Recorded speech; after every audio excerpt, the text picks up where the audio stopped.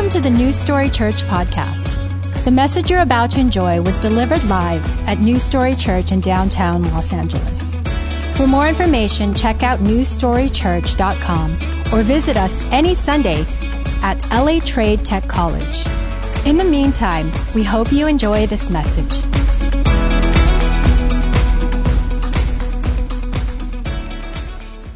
Can we hear it one more time for all of the mamas in the house? So good. Oh my gosh. Love you guys. Happy Mother's Day.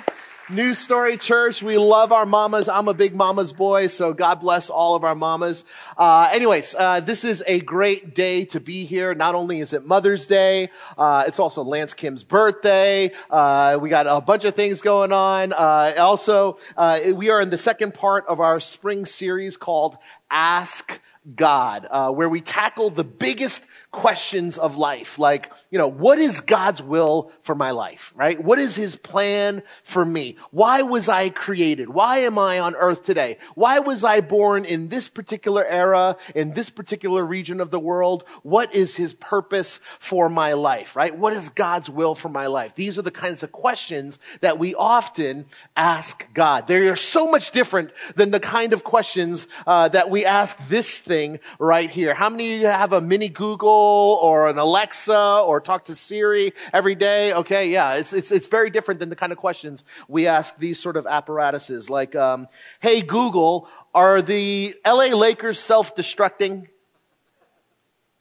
My apologies. I don't understand. No, it's okay. No, neither do we. Okay, anyways, all right. It's very different, the kinds of questions that we ask God. See, it's one thing to ask Google those kind of questions. It's a whole nother thing to ask God, hey God, when should I start a family? Hey God, is it time for me to stop renting and finally buy a house? It's one thing to ask God or ask Google those type of questions. It's a completely other thing to ask God the really important questions of life. And just so that we're all on the same page, I want to share with you a guiding principle that we talked about last week. This guiding principle establishes the foundation for this entire series. And that guiding principle, if you're taking notes, is this: we make our plans, but God guides our steps. We make our plans, but God is the one who actually guides our steps. And so we get that from the Old Testament book of wisdom, Proverbs chapter 16, verse 9. Okay? Now, I'm going to share with you why that's important. Why is this important that we make our plans, but God guides our steps? What's that actually mean? Well, it means this. Plans, if you really think about it, plans, by and large, are often these grandiose dreams, right? They're these grandiose things that deal with destinations and times and timetables and goals and dreams. Plans are usually these big things, these big hopes, these big desires, whereas steps, meanwhile, are so much different. They're a completely different animal. Steps, on the other hand, are much more humble. They're much more simple. They're much more subtle, right? You take them one at a time. Plans are big. Steps are very small. Okay? And so here's an example of what this actually looks like in real life, in real time, okay? I want to show you how plans and steps, how they work in unison, okay? All of us, right? We all, whoever you are, however you came into church today, whatever kind of issues you're going through in life, we all make plans. We make our plans. For instance, right? Not too long, well, maybe it was longer than I think, or I like to admit, but, not too long ago, I had plans to graduate in 4 years, right? I'm talking about college, right? Graduating. As a matter of fact, can we give it up for all of our recent college grads? This was an important week. Yeah, Kalechi, Iffy, all these guys, okay? Those are some of the USC grads right down the street in our midst, right? But we also have a bunch of students that have graduated all over the place. And I'm not just talking about college, high school as well, grad school as well, okay? So we make these plans, right? And my plan might be to graduate college in 4 years, right? And then my plan after that is to find a great job, right? I want a job, and my plan is to find a great job that does two things. Number one, fulfills my soul, right? It's got to be meaningful and important. And number two, makes me rich, right? Those are the plans that we tend to have, right? We want to graduate college in 4 years. Then we want to find a job that is super fulfilling and also pays the bills, right? And then if we're really honest, right? If we're talking with our friend or something like that, what's the plan for your life? Then the next plan is what? It's to fall in love. It's to fall in love, right? You want to meet that special person, your soulmate, right? Mr. or Mrs. Perfect, right? You meet that person, you fall in love, and then what happens when you fall in love? You get married, right? Yeah, so that's a plan, right? That's a plan right there. Helen's plan, right, was to marry, and this is a picture of her first husband, okay? Pastor Stephen. You know why? Pastor Stephen, you weren't always bald, right? So like this picture, why couldn't we, that you have hair in this picture, right? I don't know why we had to find a picture that anyways, this is kind of the background anyways. So that's the plan, right? We make plans. We want to graduate college, want to get a good job, we want to meet that perfect person, we want to fall in love, we want to get married, and then our plans continue and we want to buy our first house, but it can't just be any house. It's got to be like our forever home, right? In like a great neighborhood with a great school system. We want to become best friends with our neighbors and borrow things. Like that's the American dream, right? So we get married, we buy our home, and then, maybe just, once we settle in, once we get everything figured out, then we start driving a Tesla, right? That's our plan, right? We want to do all these things by the time we're 30, max 32, right? That's our plan, right? Now be honest, how many of you have similar plans like these? Just, it's okay. No one's judging, but so we have some honest people, okay? Great. All right. So those are your plans. They sound familiar. There's nothing wrong with that. There's no judgment, okay? It's okay. We all make plans. We all have dreams. So it should be no surprise to anyone here in this room, whether you follow Jesus Christ or not. It should be no surprise that the Word of God actually acknowledges this, and it says, yeah. You make your plans. And God is the one who guides our steps. No one's saying that you can't make plans. In fact, I'm not making a judgment call. I'm not making a moral call on whether your plans are good or bad or godly or ungodly or holy, unholy. No. I don't even care about that right now. All I'm saying is it's natural and good to make plans. That's okay. But the principle is you need to understand you can make your plans, but God is the one who actually guides your steps. Okay? And I'll even prove this to you. I'll prove this to you experientially. I'm not just saying what I think. I'm going to prove to you that this is true, that we make our plans, but God is the one who guides our steps. For instance, okay, we'll do a little social experiment, very quick social experiment. I need 100% participation in this room. Here we go. The question is this, very simple question. I'm just going to ask you one question. Raise your hand right now if 10 years ago, in the year 2009, can you believe that was 10 years ago? 2009, raise your hand if 10 years ago you had plans for your life. Go ahead and raise your hand. Just raise your hand. Keep them up. Raise your hand if you had plans, dreams, goals for your life. Okay, keep them up. Now, keep them raised. Okay, look around, practically the whole room. Some of you are asleep right now or Googling or texting. I don't know what you're doing. Tesla. How much is a Tesla? Anyways, okay. So everyone that has their hands raised had plans for their life 10 years ago. Now, here's what I want you to do. I'm going to ask you to keep your hand raised right now if in the last 10 years, everything went according to plan. Wait, what's going on? Everyone's hands down. What's happening right now? What just happened? Oh, one person there has two hands. Okay. See what I mean? We make our plans. But God is the one who guides our steps. Things happen. Life happens. Change happens. See, here's a new thought I want you to think. And for those of you that are taking notes, you might want to jot this down. I don't know if you have space in there. It's not a fill in the blank. It's just kind of a principle I want to give you. I want to give you a new thought. Here's a new thought I challenge you to think. What if one of the most important things in life was not, listen to me carefully right now. What if one of the most important things in life was not to make a great plan, but rather to make sure you are taking good steps. What if that was more important? What if it was more important for you to, instead of making great plans, to make sure that you're taking good and even godly, solid steps? Because as you jot this down, here's what I want to say. I want to say this. The steps that you take today, okay, whatever, I'm not judging your steps right now, but I'm just saying whatever steps that you are taking today determines the story that your life is going to tell tomorrow. Does that make sense? The steps you're taking today will determine the story your life tells tomorrow. And I use the words your life telling a story tomorrow specifically and deliberately because why? Because all of our lives are telling a story.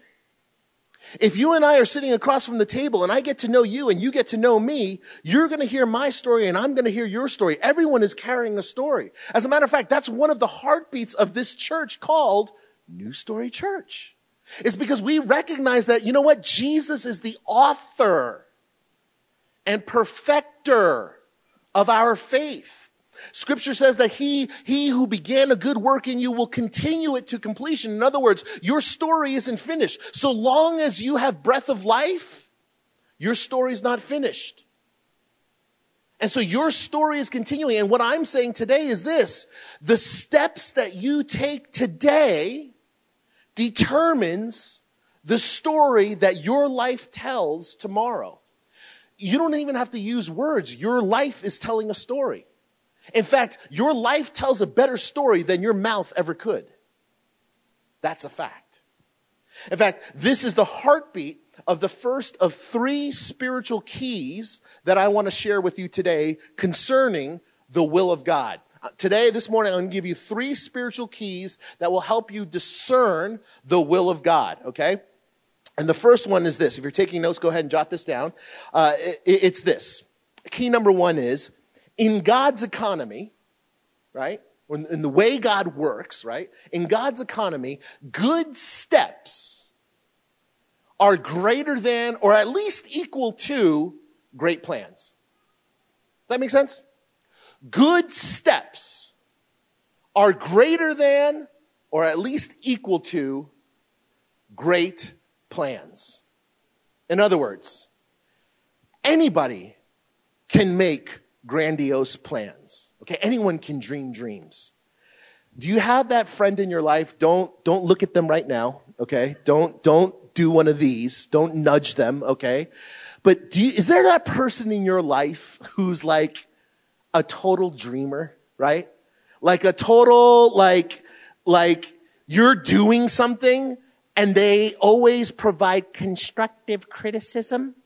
Because they have an idea of how it could be. You're busy doing, but they have all these ideas of how you could be doing better. You know what I'm talking about, right? Okay? And so it's very easy, actually, to have ideas. It's very easy, right, to dream dreams and have these grandiose plans, right? But you show me a woman who is focused on her next step. You show me a man who is intentionally, deliberately trying to take the next good and godly step, and I will show you people who are truly going somewhere. And oh, by the way, by good steps, here's what I'm talking about. I just simply mean faithful steps of obedience. Simple steps of faith and trust. In fact, Scripture puts it this way. Scripture says, for we walk by what? We walk by faith, not by... Oh, so we don't walk according to our plans? Oh, we don't walk according to a blueprint? We don't walk according to a plan? We don't walk according to a map that we have in our head and our hearts? Oh, no, actually we don't. We walk by faith, not by blueprints, not by maps. Not by our own design, not by our own plans. Now, I've got a question here for everyone here, okay? Having all of this in mind, we laid down the groundwork. We went over a couple of principles. I asked you a couple of challenging questions. I showed you experientially how this stuff is true. Now I've got a question here, a serious question for everyone here, and that is this. Just think about this. I'm going to give you like a couple seconds to think about this. Do you really want to know the secret to God's will for your life? Just think about that for a second. I'm going to take a swig of water here. Do you really, truly want to know God's will for your life? Okay? Now, let me just be honest. This is between just you and everyone here. If you want to know, do you raise your hand? Because I'm raising my hand because I want to know too. If you want to know God's will, God's secret will for your life, go ahead and raise your hand. Okay? All right, that's most of us. Okay, great. Okay, ready? I'm going to give it to you. I'm going to give you the secret to knowing God's will for your life right in about 2 seconds. You guys ready? Here's the secret to God's will for your life. There is no secret. There's no secret. See, my point is the notion that God's will for our lives is some sort of secret. This idea that God's will for our lives is some sort of mystery, that it's some sort of puzzle, that we have to solve this puzzle, this I don't know where that thinking started. I know that it's very common, especially in the Christian Western world, okay? But wherever that thinking started, however that came to play, I'm here to tell you this morning on Mother's Day 2019, I'm here to tell you that thinking is straight from the pit of hell. Spoken by the father of lies, the accuser, whose only desire is to steal, kill, and destroy all things good in your life. In fact, I could literally point you, if we had the time right now, I could literally point every single person here to hundreds of verses, passages throughout the scripture that show you very clearly God's will for your life in black and white. I could do that right now if we had the time. In other words, listen to me now, God doesn't get his jollies by sitting up in heaven, watch this, and play games with you. He doesn't derive any satisfaction. That doesn't glorify him. That doesn't praise him. That doesn't make him happy. That's not what he's after. He's not made happy when you go through life mysteriously wondering, what is the purpose of your life? What are you supposed to do in life? That's not who he is. That's not what he does. What kind of a good and perfect heavenly father would he be if he was sadistic like that, if he was torturing you like that? It's not a mystery. Just think about it yourself. If you're a parent and you have kids and your intention is the best for your kids, even though they know much less than you know much more than them. If they ask you a question, it's a serious question. This is like a life-altering question. How sick would it be for you not to answer that in a truthful, loving, honest way? How sick would it be for you to be like, watch this, and just mess up their lives? That's not what God does. That's not what God does. No, instead, we have plenty of passages about God's will that are absolutely crystal clear. It's just like the sermon title you have in your notes. It's actually not complicated. I want to speak truth into your life today and say that God's will, understanding, discerning, knowing God's will for your life is actually not complicated. As a matter of fact, the problem is not that God's will is unclear. That's not the problem. The problem is actually that God's will is so clear, yet we don't want to submit to it. Yet we don't want to obey. We don't want to become subject to it. The problem is not that God's will is unclear. The problem is that it is so clear But we don't want to submit to that truth.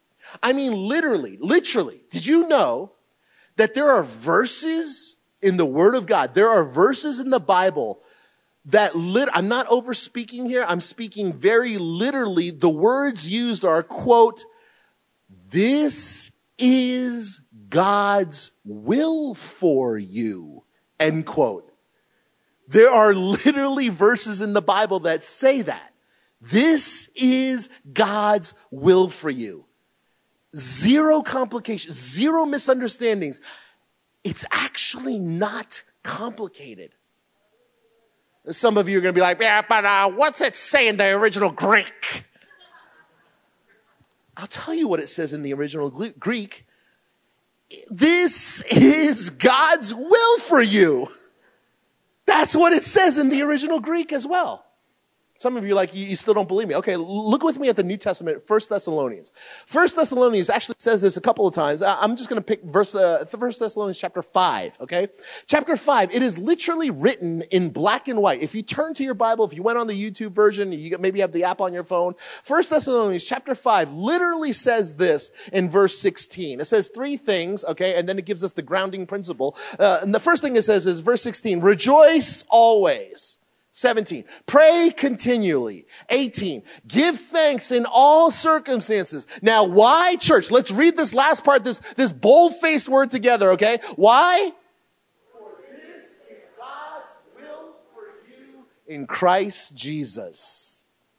It literally says, for this is God's will for you. It doesn't get much more clear. See, part of God's will for you is to rejoice.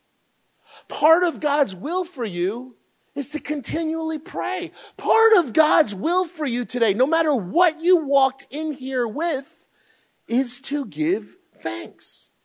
Maybe today's your first day in church. Maybe today's your first day in church in a long time, right?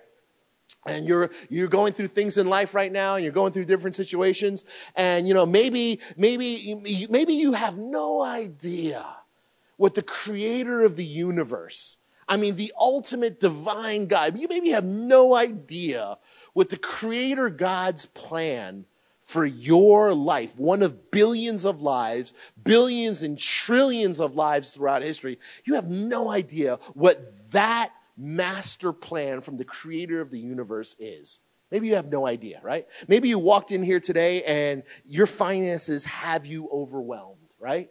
Well, the Word of God just told us that part of His will is for you to rejoice. Well, how can I rejoice if I got all these financial burdens? I got all these bills I got to pay. I got all this credit card debt. Well, maybe we're supposed to rejoice in who God is. And how He promises, you know what? I know the number of hairs that you have on your body. Just like I feed the sparrows, I can feed you. I care for you, and I know that you're in need. And maybe that's cause to rejoice. Maybe you're here and you're trying to figure out, if she's the one, if he's the one. Actually, I had a person come up to me, a brother come up to me this morning, today, before our 9 o'clock service, as we were going through the sound check, as we were going through the slides, this brother came up to me. He's like, Pastor Tom, I can't believe I want to show you something. And he shows me a ring he's going to propose today to his girlfriend. And he's like, is he the one? I was like, well, we'll see later today. Let me know. Right? And so maybe you're you're trying to figure out if she's the one or if he's the one. Well, what's the scripture say? Scripture says to pray. I mean, my gosh, I could tell you stories upon stories. I could go through a whole series about just even my courtship with Erica before we got married, and our 4.5 years of dating before I popped the question, and the season of prayer that we both went through, her more than me. But anyways, okay, so just happens, right? Pray, right? That's part of His will. Maybe you're not sure if you should leave your job for another one. Right? Maybe you've been at this job for a while and it's okay and things are going okay, but you see your friends and they're advancing upward and to the right, and maybe you think it's time for a career change. Maybe you think it's time for a move and you don't really know. But then this option opens and you got this door open, and so now you've got your job and you've got this other job that you could definitely take. It's no problem. And you don't know what to do. And what is God's will? Well, you know what God's will is for you in that situation? It's to give thanks. Give thanks that you actually have two viable options, because for every two options that I could point, I've heard hundreds of stories of people that would kill for just one of those options. So you should be thankful that you have two, right? See, friends, when it comes to the will of God for your life, here's what I want you to understand. When it comes to God's will for your life, there is his revealed will, which is very clear. Again, I could give you hundreds of passages in Scripture where it says, this is God's will for you. His revealed will. That's one part of it. There's a second part when it comes to discerning God's will, that is his unrevealed will. Does that make sense? So there's his revealed will, and there's his unrevealed will. Now, guess what passage, the passage that we just read, guess which category 1 Thessalonians chapter 5 that we just read is an example of? Is it an example of his revealed will or his unrevealed will? You tell me, church. Revealed, exactly. That's an example of his revealed will, correct, right? Plain and simple. God literally says, this is my will for you. You need to pray. You need to be joyful. You need to give thanks in all circumstances. So then what is the problem? What is the problem if we know his revealed will here, right? Well, the problem is this, right? Let's just be honest. There's something inside of us that often rebels against his revealed will. Does that make sense? Scripture calls that, theologians call that something inside of us, the sin nature, right? You can think of it as a rebellious heart, right? The problem is not the revealed will or the unrevealed will. Those are not problems. The problem is he reveals a portion of his will to us and our hearts are rebellious against it. We have a sin nature that balks against it. Plus, we make it much worse. We compound the difficulty because we demand that God show us, here we are in his revealed will, balking against it, rebelling against it. And in addition to that, we look over there at the unrevealed will. And what is our heart? What is our attitude? What do we think? What do we say? Well, God, let me see the unrevealed. I need to know this part too. Like that's actually what we say when we're over here, right? But it doesn't work that way. It doesn't. It'd be like if you have a parent of a tween or a teen and they come up to you and they're like, Mom, Dad, I need the keys to the car. Give me the keys. Give me the keys, right? This fool hasn't even had their license yet, right? They haven't even gone to driving school or anything like that. And they're asking for that. It just doesn't work. You would never give it to them. Why? Because you're mean? Because you're a bad parent? No, because you're a loving parent. You're not going to give the keys to your car to your kid who's never been to driving school, doesn't have their permit, doesn't have their license. That's not part of the plan. There are steps that need to be taken, and they haven't gone through those steps yet, right? Now, can I just even be more real here for a second? I just, the whole license thing, I mean, no parent would actually do that, right? And no kid in their right mind would actually ask their parent for that, right? So you might be thinking, you know what? That's a little bit of a stretch. Let me give you like one of the all-time most classic scenarios that I've faced in almost 2 decades of being a pastor, okay? Of this whole revealed versus unrevealed will of God, okay? I want to share like a classic story, okay? I would say, I don't know if I get this every month. There are some months where I get this like 5-6 times, some months where I don't get it at all. But I would say I've been in this scenario at least 50 times, okay? So here's the scenario, okay? The scenario is this. I'm not thinking of any particular situation. I'm thinking of like a conglomeration of all the stories at once. You'll get what I'm saying here in a second. Here's the scenario. Boy meets girl, okay? And it's a classic pastoral situation, okay? Boy meets girl, and they fall in love, right? Oh, praise the Lord. So good, right? Boy meets girl, they fall in love. Everything's going great. You know, they start dating one another, you know, they're soulmates, everything's so good. And some time passes, maybe 6 months, a year or so passes, and they decide to live together. Right? So someone moves in to the other's apartment or whatever. They get a place together and they move in, all right? And then this always happens. Somewhere along the line, first 6 months, year 2, maybe 3 years down the line, one of them it's like 50-50. Sometimes it's the guy, sometimes it's the girl. One of them has a sort of like spiritual awakening, right? And they go into church. Usually one of them drags the other to church. And the person that dragged that person to church, they'll come up to me after a service, or they'll type me an email, or they'll whatever. And they're like, hey, Pastor Tom, can we meet up? I want to ask you a question. I want to pick your brain a little bit. Okay, great. Sure. Let's do it. Okay, great. So then I meet with this person, whether it's a guy or girl, doesn't matter, right? I meet with this girl. We're sitting across the table, right? Just having coffee, whatever. And a little small talk, this and that. And then all of a sudden, this person, they'll ask me this question. They'll tell me the situation of how they're living with this person, blah, blah, blah. And they'll be like, Pastor Tom, is it God's will? Now they're going to ask very spiritual questions now, right? Is it God's will for us to get married? Like, is this the one? Is this the person who was, and all of a sudden they know all this scripture, fearfully and wonderfully made and knitted together in the womb of their mother? Like, they know all this scripture now, right? And is this the one for me?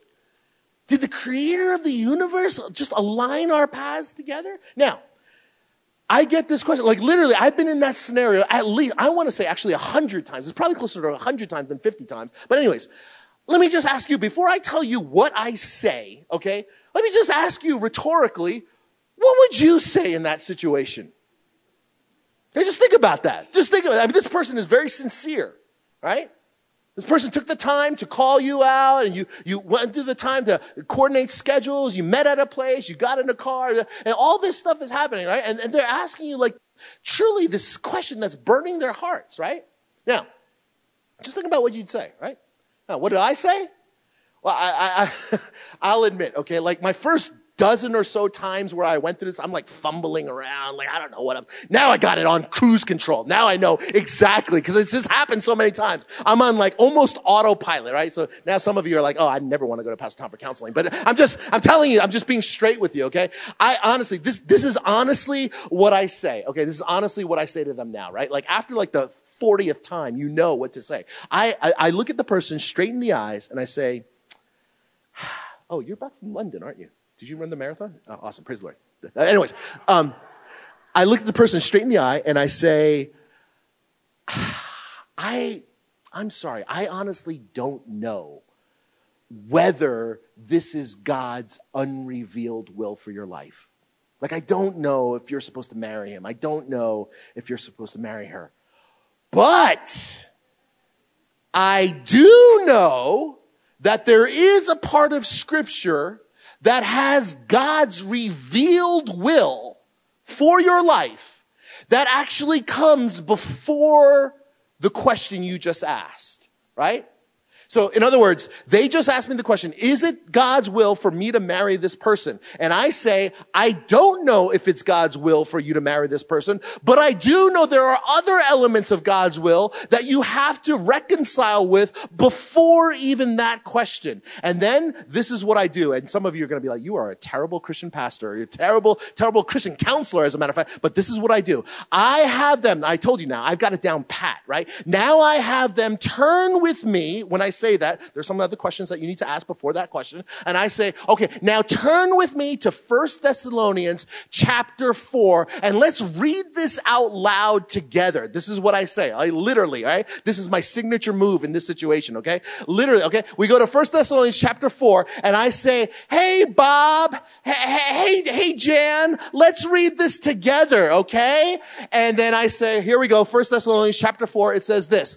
It is God's will, okay? It is God's will that you should be sanctified. Sanctified is just a fancy word for become holy. It is God's will that you should be holy. It is God's will that you should be set apart. It is God's will that you should live your life in such a way that is different from the ways of the world, that you're set apart, you're marked by God. So it is God's will that you should be holy, that you should be sanctified. And then I say, let's read this together. And then we get into more specifics. That you should avoid, and then this is where they start mumbling, avoid sexual immorality.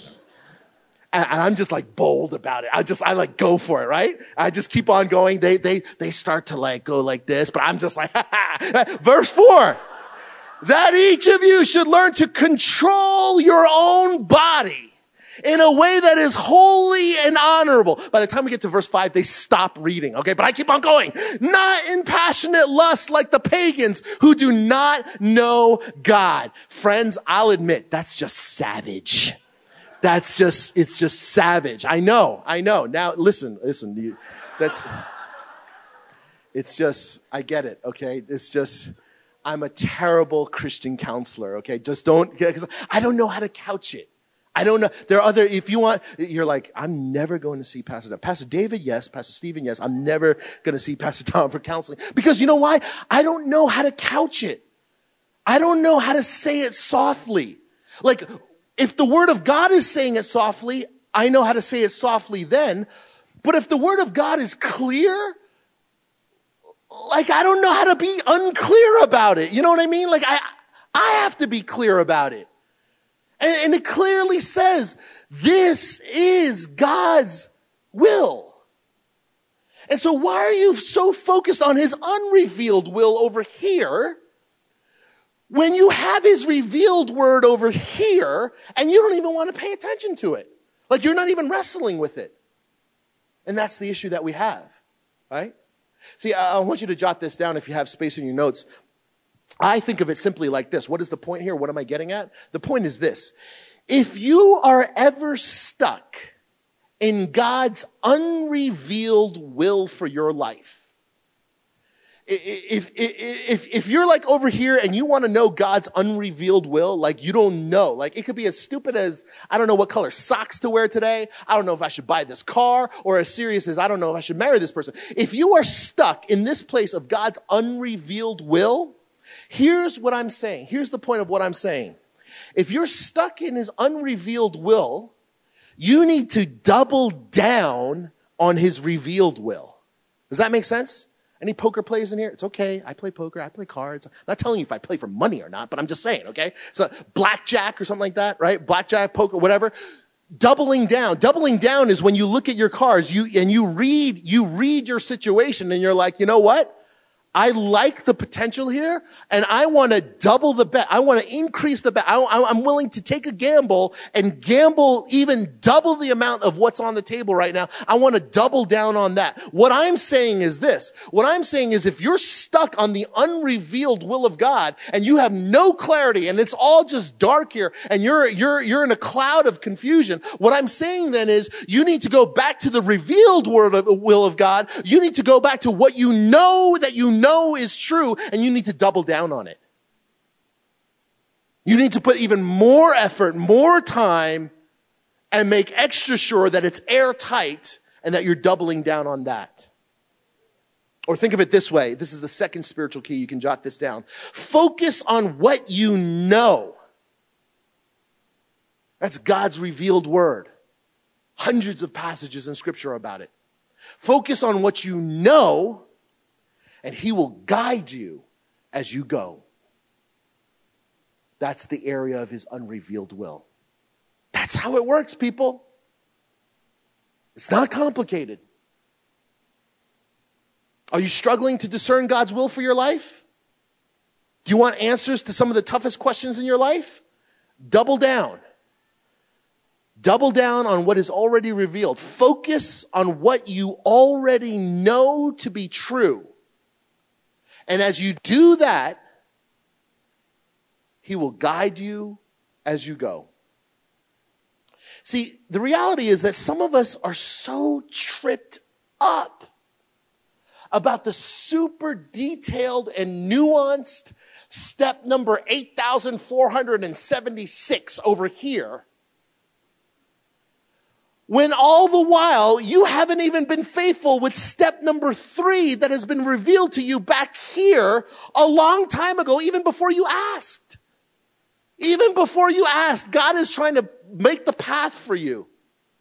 But you're so worried about step number 8,648 over here,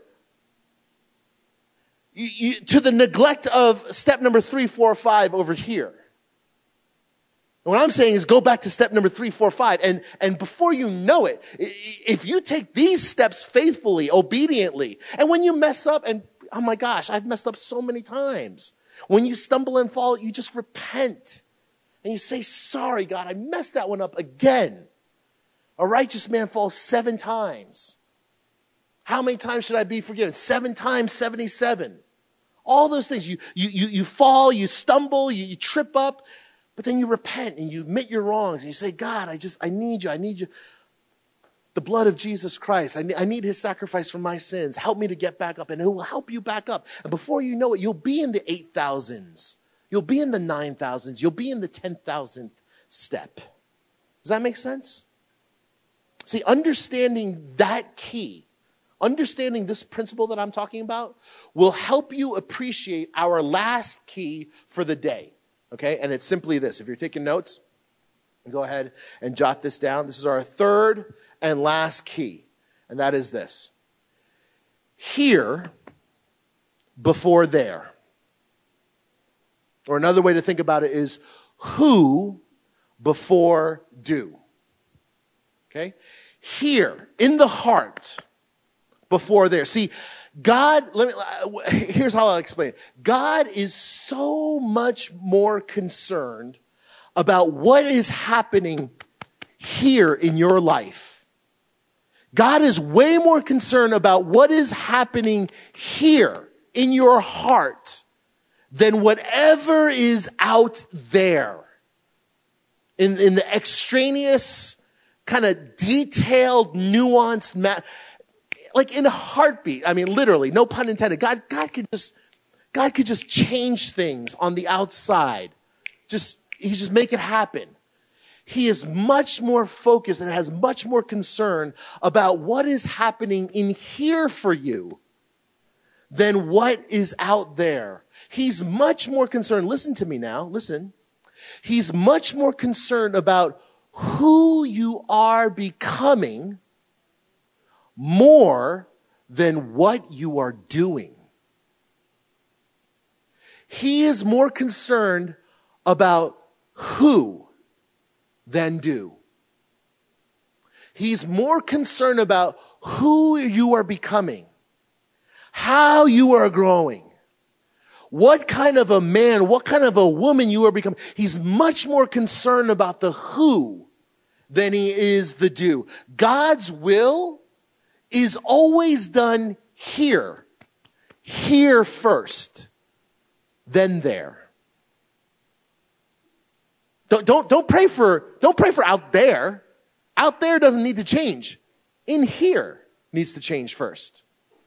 God's much more concerned. God's will is for the here, not necessarily for the there, or at least before the there. Who before do. God's will is always about who before do. And you know something? Somewhere in the depths of your heart, whether you're a believer or not, okay? I don't even care if you're a believer. I mean, I do care if you're a believer, right? But you get what I'm saying here.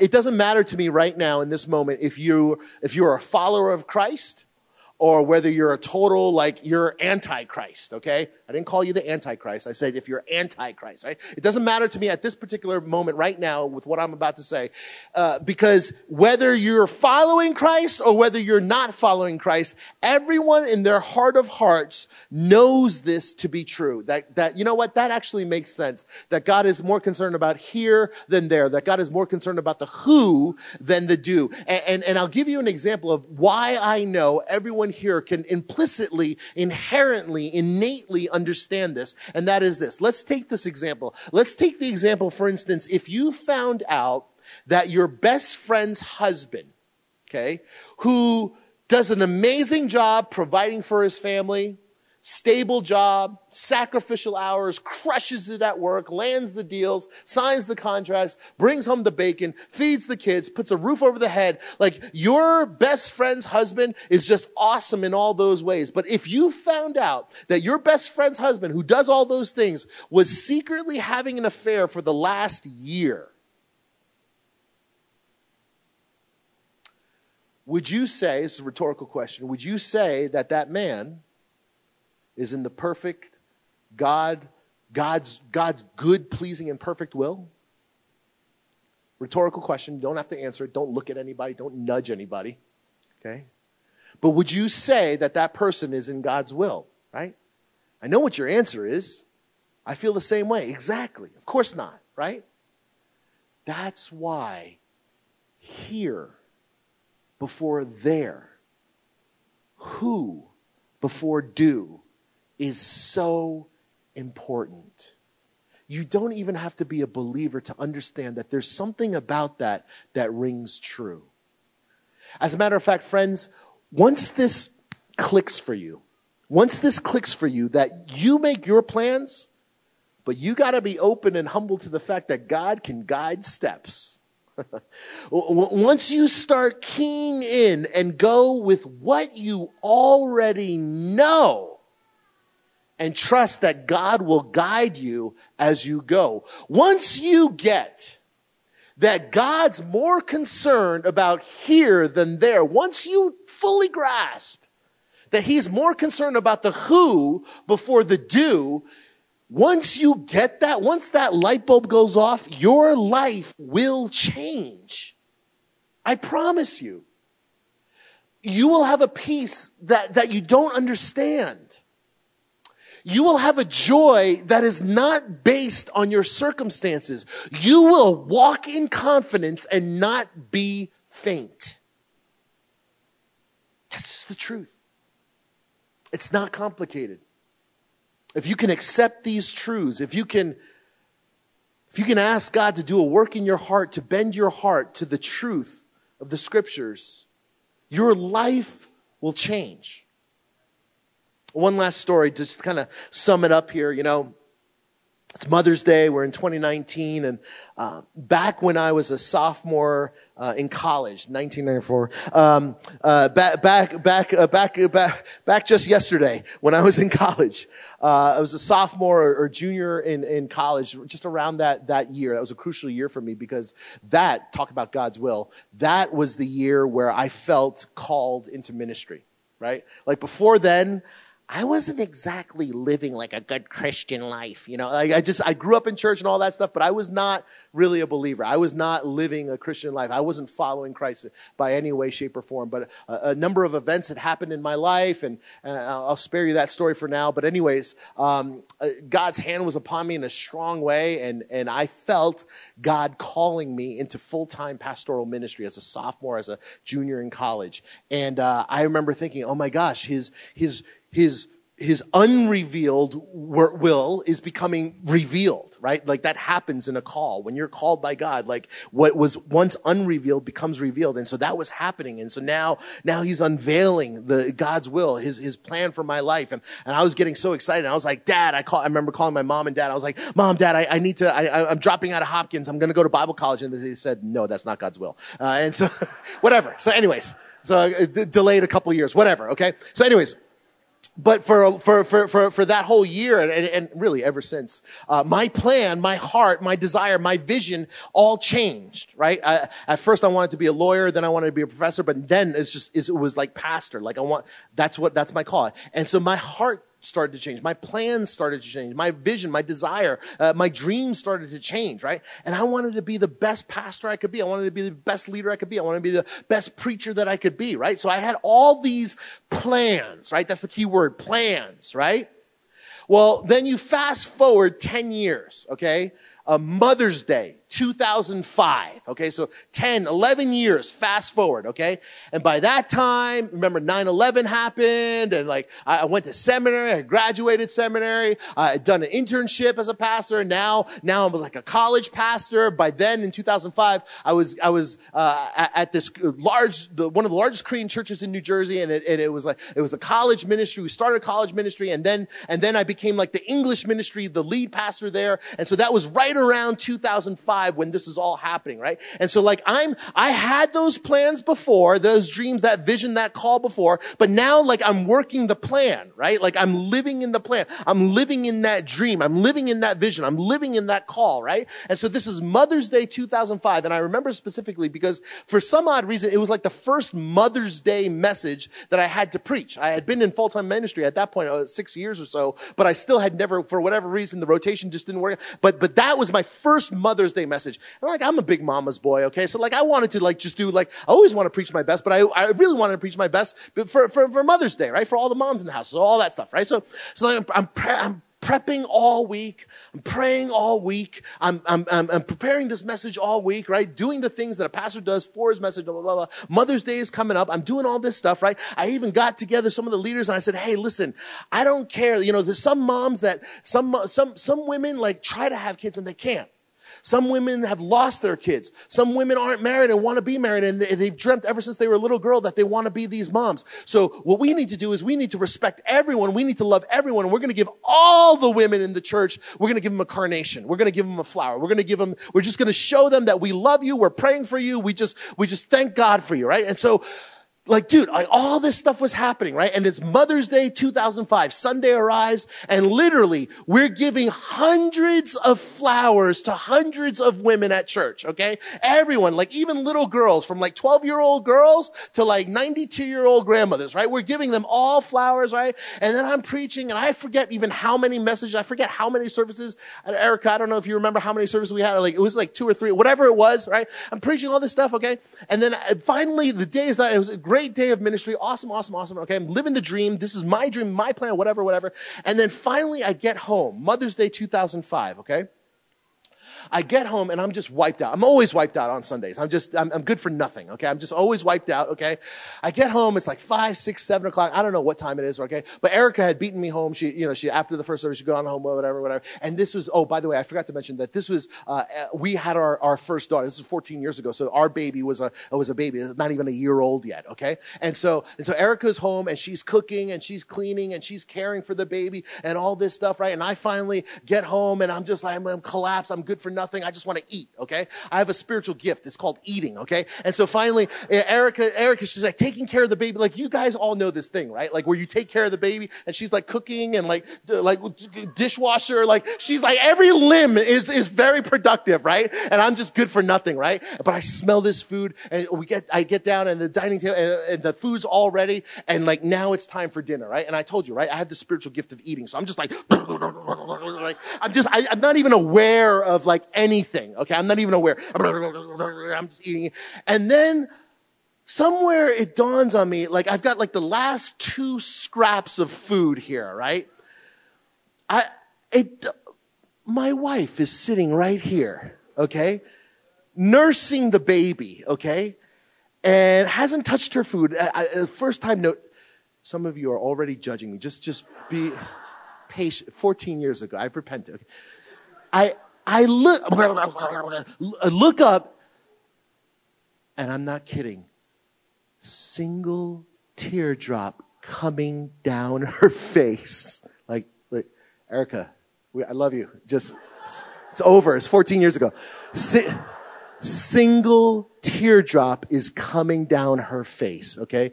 This picture even this is like 5 years later, because this one was this one's age. Okay. And so single teardrop is coming. And my wife, God bless her, she's like the faithful one in the family. She's the spiritually mature and strong one. She's the rock. Okay. She says to me, this is her first Mother's Day, right? It's our first Mother's Day. Okay. Her first Mother's Day. And she says to me in a non-combative, not trying to fight, not like argumentative, but she just says to me, tear running down, Tom, this is my first Mother's Day. Like, you just spent the whole week, you just spent the whole day, like just loving everybody and just preaching this. I gave everyone flowers, but this is my first Mother's Day. And I was just like, I'm hearing this. Remember, single tear. And I just hear this. And remember that sinful nature I was talking about? Remember that rebellious heart that we all have? Remember that thing that I was talking about? Guess what this guy's reaction to that was? Guess what your pastors, you guys are going to leave the church. Guess what your pastor's reaction to that moment was? Tom, this is my first Mother's Day. in my heart, I was like getting ready for a fight, right? And I said to her, I go, "You're not my mother." Oh, God.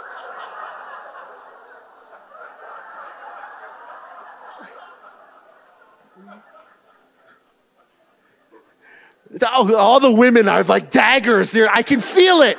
I can feel it. Stop. I'm sorry. Peace. I had a woman at the 9:00 service. She just looked at me, and the husband was behind her. She was, "I'm sorry, man. You just..." To this day, I am amazed that it was God's will for me to live past that point. Okay. Now, well, guys, why do I say this? Why do I share this story with you? Number one, 2 reasons. I share this story because all the dads in the house and potential dads, don't be an idiot, okay? Just learn from my mistakes, okay? Don't be an idiot. Still not too late. It's still Mother's Day. If you didn't do anything, take her out to dinner, buy flowers, do something. Just say something, please, okay? Just don't be an idiot. That's number one. But number 2 is this. The real reason why I share this is this. I share this story because it's true, even though it makes me look like an idiot, okay? It's a reinforcement of the guiding principle of this series. That we make our plans, but God is the one who lovingly, sovereignly, patiently, graciously guides our steps. See, in my mind, being a good leader, being a good pastor, being a good preacher just meant preaching a message. It just meant like leading the church well. In my heart, in my mind, my plans were just to execute something well. But God had totally a different idea. He was guiding my steps and showing me, "Hey, dude, guess what, you idiot? It doesn't matter how well you preached over there. If in the home when no one's looking but your wife, if you're an idiot, doesn't count." In fact, he was saying to me, "Tom, it doesn't matter how well you lead and how well you preach out there. What happens in here is more important. Tom, it doesn't matter, you fool, what you do out there. It doesn't matter what you do. It's about the who."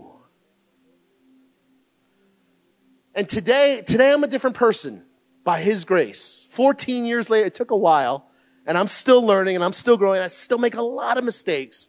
Parenting just added a whole nother dimension. Parenting a girl, 3 girls added 3, 4, 5 dimensions, okay? I'm still learning. But this much I know is true. It is not about the do. It is about the who. It is not about the there. It's about the right here. Amen? Let's pray. Heavenly Father, each one of us has so many horror stories and even stupider things. In my life, there are even stupider things and things I'm even more ashamed of. Thank you that your plans for us are good, pleasing, and perfect. Thank you that you are patient and gracious and loving with us.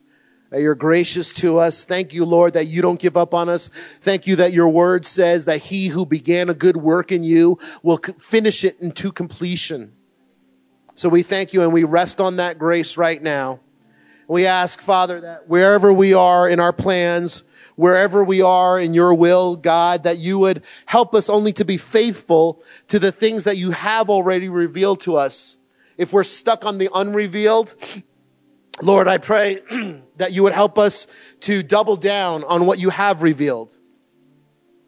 For any man, woman, and child in this place right now that is frustrated with the details of life, frustrated with not knowing what your will is for us, Lord, help us to focus on the things that you have revealed to us. Help us to focus on the things that you already have entrusted to us, and help us to be faithful and obedient with those things. And where we mess up, where we stumble, where we fall, I pray in the name of Jesus Christ that we would call out for your mercy. That in the name of Jesus Christ that we would repent.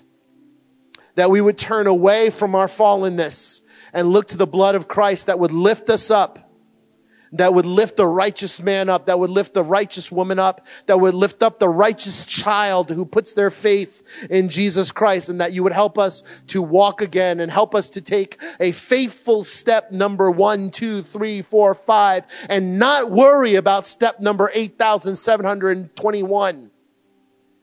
But help us just to focus on the step that lies before us. Lord, I pray that you would do for us that this morning. Embolden us with that truth. And it's in Jesus' name we pray. Amen.